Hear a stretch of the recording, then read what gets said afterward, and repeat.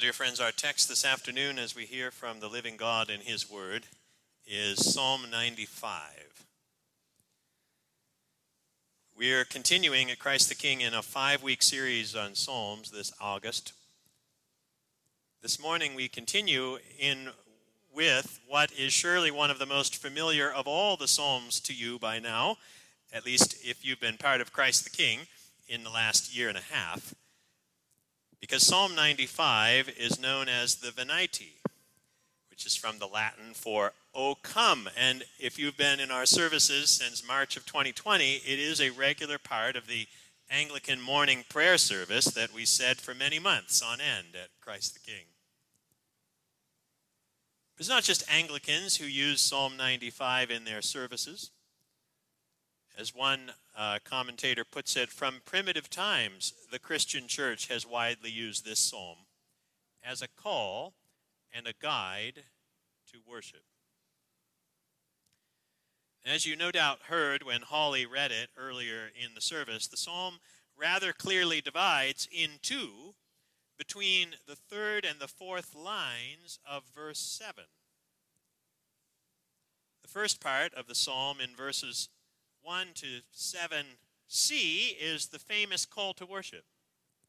And it's a two-part call to worship. The opening words, "O come," appear twice in the psalm, at the beginning in verse 1, and then again in verse 6. So what we have in Psalm 95 are two calls to worship, each with its own theme, before the psalm changes tone and genre to what is essentially a prophetic rebuke, reflecting the voice of God to the current generation. So this is the structure we'll follow this afternoon as we look briefly at this psalm today. In verses 1 to 5, we have a call to worship the Creator God. Then in verses 6 to 7c, the third line of verse 7, we have a call to worship the covenant God. And then finally in verses 7d, the last line of 7 to 11, we have what I'll call a challenge to live in light of our worship. Two calls and a challenge is the simplest way to put it, I guess. And for many of you, it'll be familiar ground we're covering this afternoon, but that's okay because understanding the content of Psalm 95 isn't the difficult part. It's living it out. And it's for that we specially ask for the Holy Spirit's presence with us as we look now at this brief psalm together. Stephen, can you just tell me whether I'm working with this mic or this mic? The headset?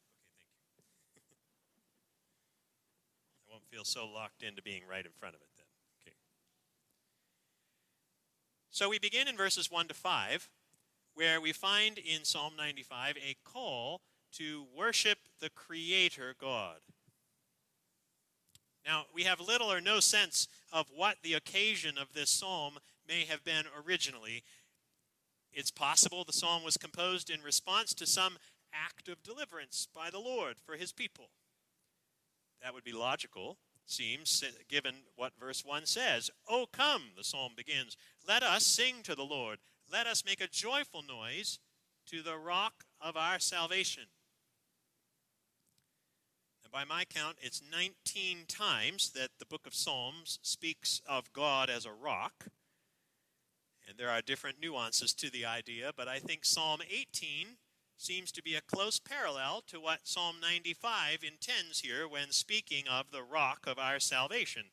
Listen to verses 1 to 3 of Psalm 18. "I love you, O Lord, my strength.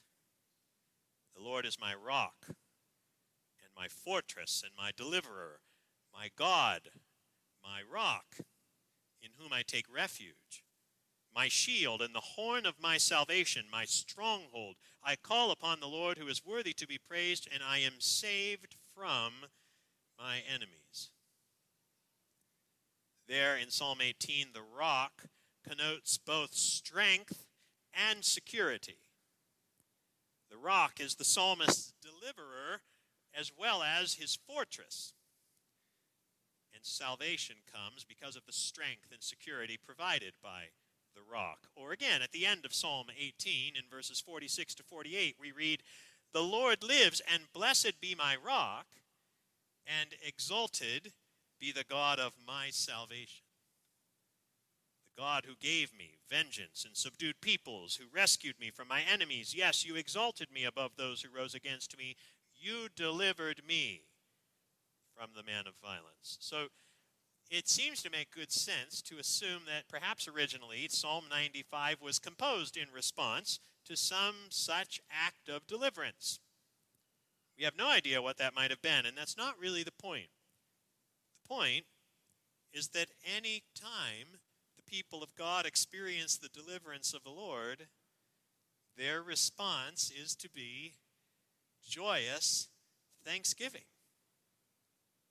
As one commentator puts it, we greet him with unashamed enthusiasm as our refuge and rescuer.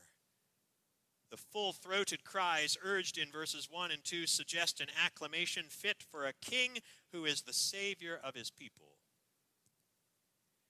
You can't miss the joyous part of it, at least not as the ESV translates it, because it's there in both verses 1 and 2. Let us make a joyful noise.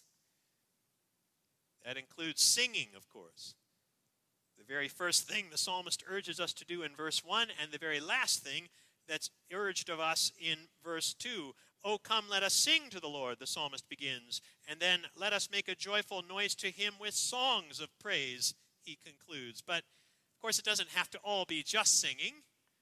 The language suggests a kind of outburst of vocal praise to Yahweh. Shout aloud, you might translate it. Declare publicly and vocally your praise of God. And note especially the attitude or the motivation that's behind it all in verse 2. We're to come into his presence, into the presence of he who is the rock of our salvation, with thanksgiving.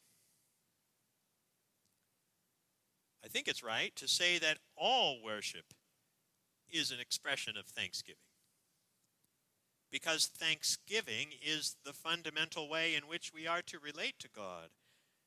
Be filled with the Spirit, Paul says in Ephesians 5, verse 18, giving thanks always and for everything to God the Father in the name of our Lord Jesus Christ.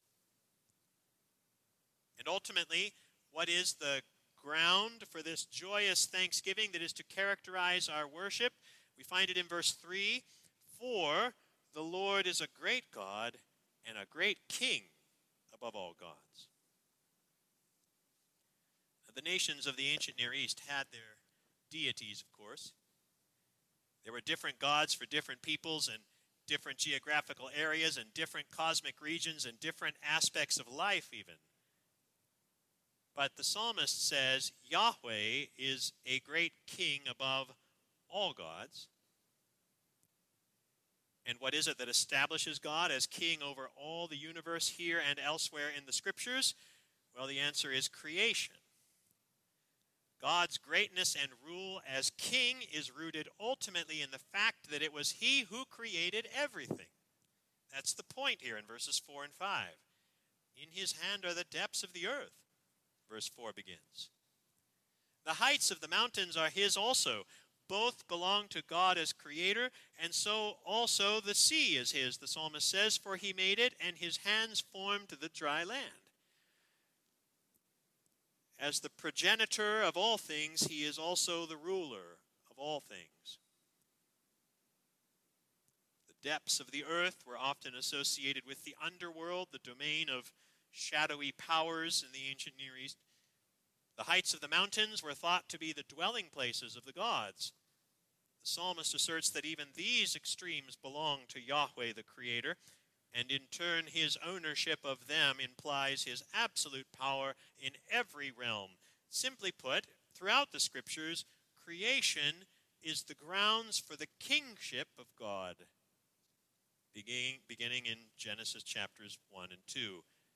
The point, then, is that he rules it all, which of course means that any deliverance of his people and any work of salvation is owing to his universal sovereignty and power acting on behalf of his people, which is why there can be only one appropriate response from them at the beginning of the psalm: joyous thanksgiving.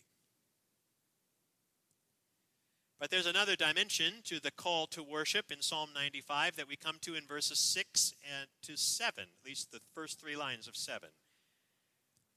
Whereas verses 1 to 5 are a call to worship the Creator God, verses 6 to 7c are a call to worship the covenant God. "Oh, come, let us worship and bow down," verse 6 says. "Let us kneel before the Lord, our Maker." Now, it may seem natural or easy, I think, to read the word Maker there in verse 7 to mean the same thing that we just talked about in verses 3 to 5, right, with the concept of creation.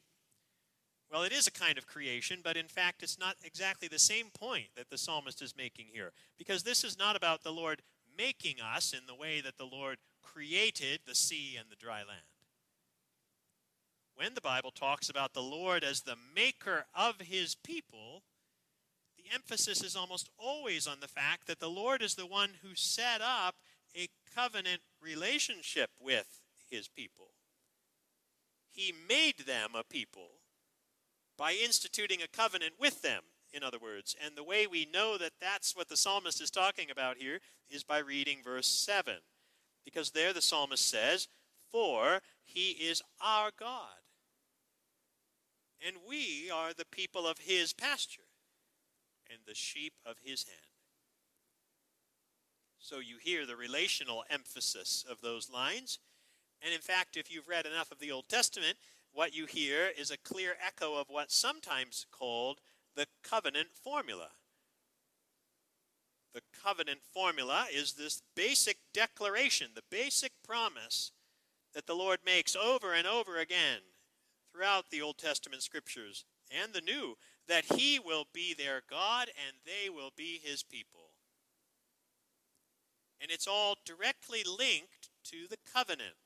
So, for example, in Deuteronomy chapter 26, verses 16 to 19, Moses says to the people, "This day the Lord your God commands you to do these statutes and rules. You shall therefore be careful to do them with all your heart and with all your soul. You have declared today that the Lord is your God, and that you will walk in his ways, and keep his statutes and his commandments and his rules, and will obey his voice. And the Lord has declared today that you are a people for his treasured possession, as he has promised you, and that you are to keep all his commandments." So that, in other words, when Psalm 95 verse 7 says, "For he is our God, and we are the people of his pasture," it's speaking in the language of covenant, recognizing that the God who delivered his people from Egypt was their God, and that they were his people who were to live in covenant obedience with him, to him. It may help to look at another very well-known psalm on this point. Similar concepts are at work in Psalm 100. Listen to verses 1 and 2 of that psalm first, and consider how close they are in content to Psalm 95. Psalm 100 begins, "Make a joyful noise to the Lord, all the earth. Serve the Lord with gladness. Come into his presence with singing." And then here's verse 3 of Psalm 100. "Know that the Lord, he is God. It is he who made us, and we are his." And what does it mean to say God made us and we are his? Listen to the rest of verse 3. "We are his people and the sheep of his pasture." Not only has God created the whole world, he's made his people. He's entered into covenant with them, and they are the sheep of his pasture. You could say the point is that God is the one who brought them into being as a covenant people, with all that that covenant entailed. You heard it earlier from Deuteronomy. There were statutes and rules to be kept. with all their heart and with all their soul. Not because keeping his commandments would get them into the covenant, but as an expression of the covenant relationship that God himself had established with them. Which is why, while joyous thanksgiving was the primary characteristic of the first call to worship in Psalm 95, here in verse 6 we can say that the primary characteristic of worship in view is humble submission. The people are summoned to show deference to the Lord, their Maker. Let us worship and bow down, the psalmist says. Let us kneel before the Lord our Maker. The call is for a concrete act of obeisance, that this God, the indisputably sovereign God of the universe, is Israel's God. And so they were to show their deep respect for the Lord, the King who had made them his people, delivering them and establishing a covenant with them. It's worth pausing for a moment, I think, to ask whether those two things we've considered now, joyous thanksgiving and humble submission, in fact shape our worship today. Because fundamentally, we are in the same position as Israel was. We're the covenant people of God now. The scriptures teach that. We are those whom Paul, in Galatians 6, verse 16, calls the Israel of God. We've all experienced, both individually and as a church, that God is the rock of our salvation. And through the cross and resurrection of Jesus Christ and the pouring out of the Holy Spirit in our lives, we know, we studied Hebrews for years, we know we're the people of the new covenant. We know that the Lord is our Maker. So we can ask, are joyous thanksgiving and humble submission reflected in our worship? I think they are. I hope they are in terms of the design of our services at Christ the King. I try to make them part of the service at Christ the King, but maybe go a little deeper than that. Can those two things be found in our own hearts as we come to worship the Lord? Now, there are other aspects of worship, I know. Sometimes silence is what is called for, not joyful noise. Sometimes lament is the proper response to the Lord concerning our circumstances or the persistence of evil in the world around us. I'm not in any way trying to say that other emotions and other expressions aren't important. We see them in the Psalms. We see them in other places in Scripture. But on the whole, I think it's true to say that biblical worship has two essential components: thanksgiving and submission. Now, of course, the real way to know whether those two aspects of worship are in fact operative in our lives, both individually and as a church, is then to take up the challenge of verses 7d to 11 of Psalm 95. And there's a lot that can be said about this third part of our psalm today, which I've described as a challenge to live in light of our worship. It's not hard to hear, sense the difference in this third stanza from the first two. The genre is different, and so is the tone. Instead of a summons to worship, followed then by a hymn of praise to the Lord, what we have here is essentially a prophetic rebuke. It's a quote from the Lord himself, spoken by the psalmist. Because after the opening words of 7d, today, if you hear his voice, well then what the psalmist gives us is his voice. Do not harden your hearts, as at Meribah, as on the day at Massah in the wilderness, when your fathers put me to the test. You hear how it shifts into the Lord speaking? when your fathers put me to the test and put me to the proof, though they had seen my work. For 40 years I loathed that generation and said, they are a people who go astray in their heart, and they have not known my ways. Now, time is running short, so allow me to focus our study of this part of the psalm by asking now the question, what was that test referred to in verse 9? Right? Because whatever the essence of that test was, that's what the psalmist is saying the people of his day must avoid, right? And by implication, it's what we must be careful to avoid as well as the psalm comes to us today. Do not harden your hearts as at Meribah, as on the day of Massah, when your fathers put me to the test. Well, the reference to note here, or to turn to if you want to read it, the reference here is to Exodus 17, verses 1 to 7. I'm going to read it, but first, just the rapid context of Exodus 17. Exodus 12 is the exodus of the people from Egypt, which of course followed the 10 plagues from the Lord against Egypt and Pharaoh. And the Passover lambs were killed, and the firstborn of Israel doesn't die as the firstborn of Egypt did, and the Lord is then present with his people in the pillars of the fire and the cloud, you remember. And Exodus 14 is then the people crossing the Red Sea, and you know the story, they're trapped, and Moses says, the Lord will fight for you, you only have to be silent. And then the staff goes up, and the waters part, and the people pass through on dry ground.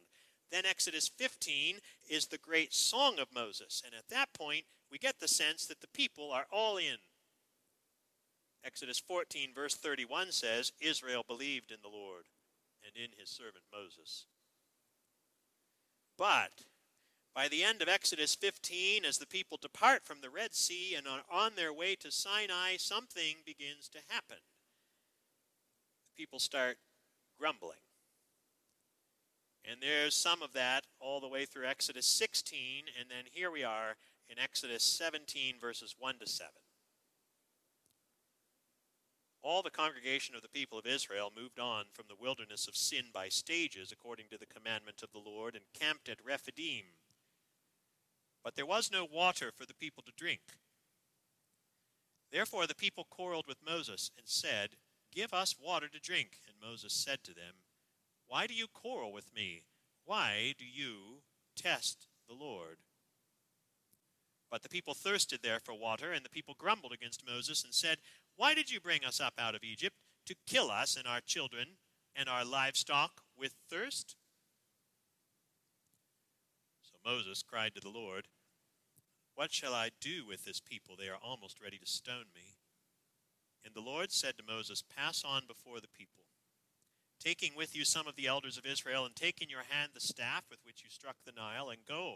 Behold, I will stand before you there on the rock at Horeb, and you shall strike the rock, and water shall come out of it, and the people will drink. And Moses did so in the sight of the elders of Israel. And he called the name of the place Massah and Meribah, because of the quarreling of the people of Israel. Meribah means quarreling. And because they tested the Lord, Massah means testing, they tested the Lord by saying, end of verse 7, Is the Lord among us or not? So do you see what the test is? It's right there at the end. It says they tested the Lord by saying, Is the Lord among us or not? In other words, the people had experienced all that the Lord did for them in saving them from the plagues. They saw all the power of the Lord working on their behalf in the Exodus and the pillars of fire and cloud. They crossed the Red Sea, and even after they'd grumbled, the Lord had provided them with food and with water, with food, the manna, chapter 16, and now again with water from the rock. And then here they say, Is the Lord among us or not? Instead of trusting the Lord, they call the whole plan into question. Or in other words, what they're doing is questioning or testing Yahweh's character by questioning his intent and purpose for his people. And the point is that what happened there in Exodus 17 becomes characteristic of that whole generation. At least 3 more times in the Pentateuch, we explicitly get this same thing. That was the first incident at Massah and Meribah in Exodus 17. Then second is the rebellion following the report of the spies who entered the promised land in Numbers 14. And then third, there's the rebellion in Numbers 20.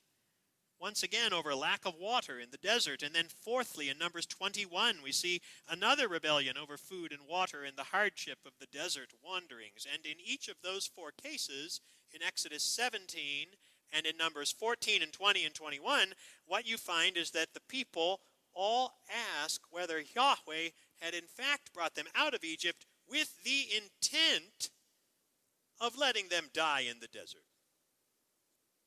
even though they'd seen the Lord's work. Which means that the point is, as Psalm 95 verse 10 says it is. They are a people who go astray in their heart, and they have not known my ways.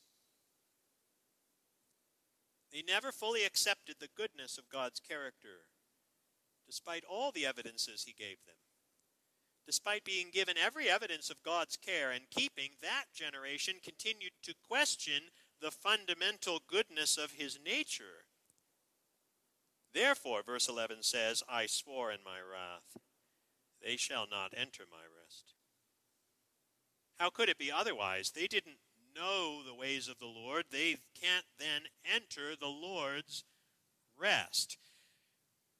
And the point, you see, is that they didn't respond in joyous thanksgiving and humble submission.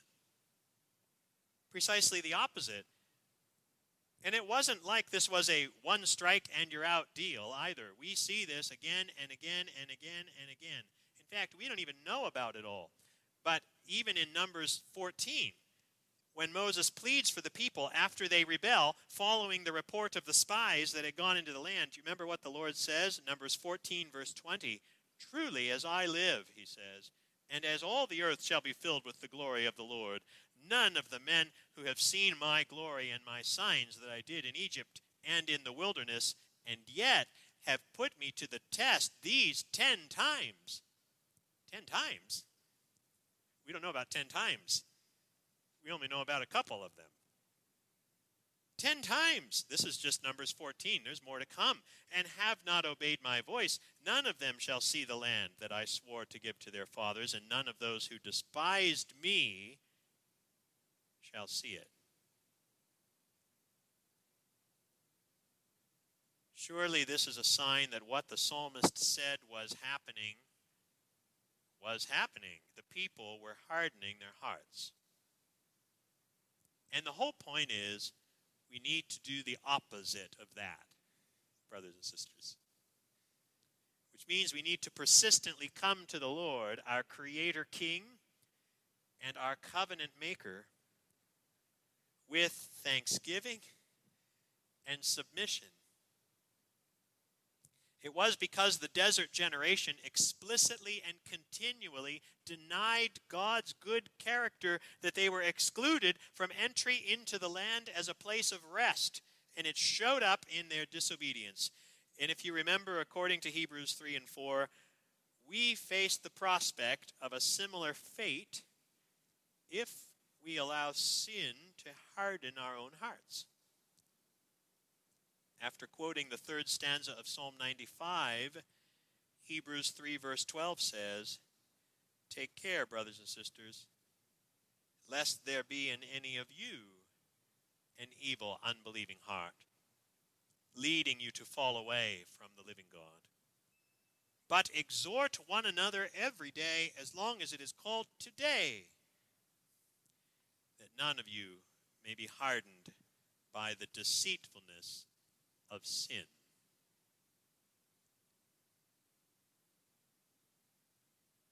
Exhort one another every day.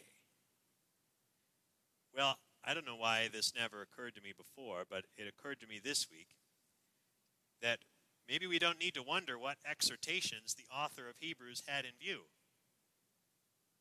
right here in Psalm 95. We say to one another, "Come, let us sing to the Lord. Let us make a joyful noise to the rock of our salvation. Let us come into his presence with thanksgiving. Let us make a joyful noise to him with songs of praise. Oh, come, let us worship and bow down. Let us kneel before the Lord, our Maker." In the name of the Father, and the Son, and the Holy Spirit. Amen.